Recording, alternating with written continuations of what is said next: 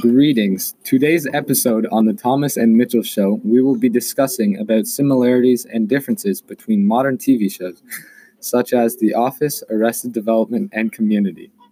What are some similarities of these shows? The Office, Arrested Development, and Community.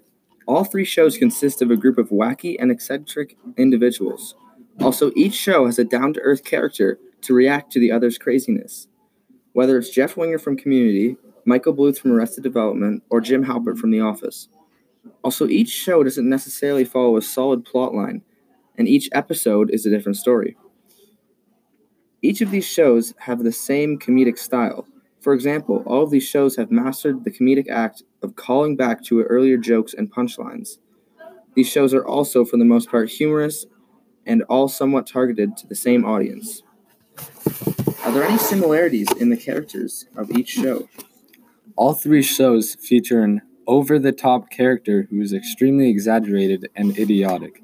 Dwight Schrute from The Office, Buster Bluth from Arrested Development, and Pierce Hawthorne from Community all display these similar character traits.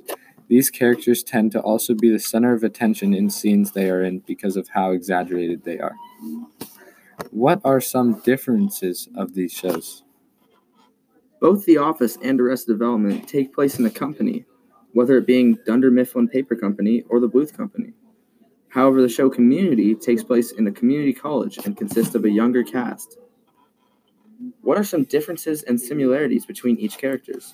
There is a lot of similar characters in these shows, but there is also some people that are very different.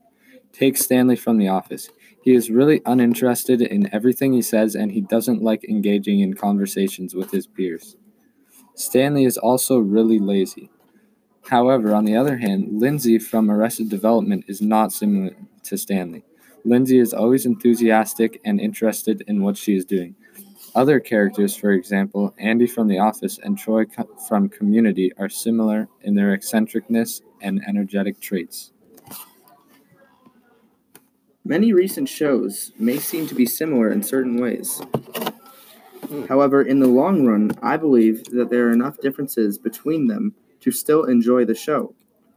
Personally, I absolutely loved all three of these shows and would highly recommend to others.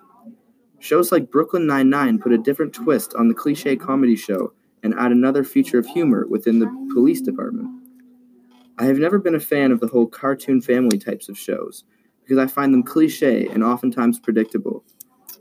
I hope you enjoyed listening to our thoughts and ideas on the state of TV shows at the moment. Make sure to be ready for our next podcast on Communist Dolphins. XD later, brother.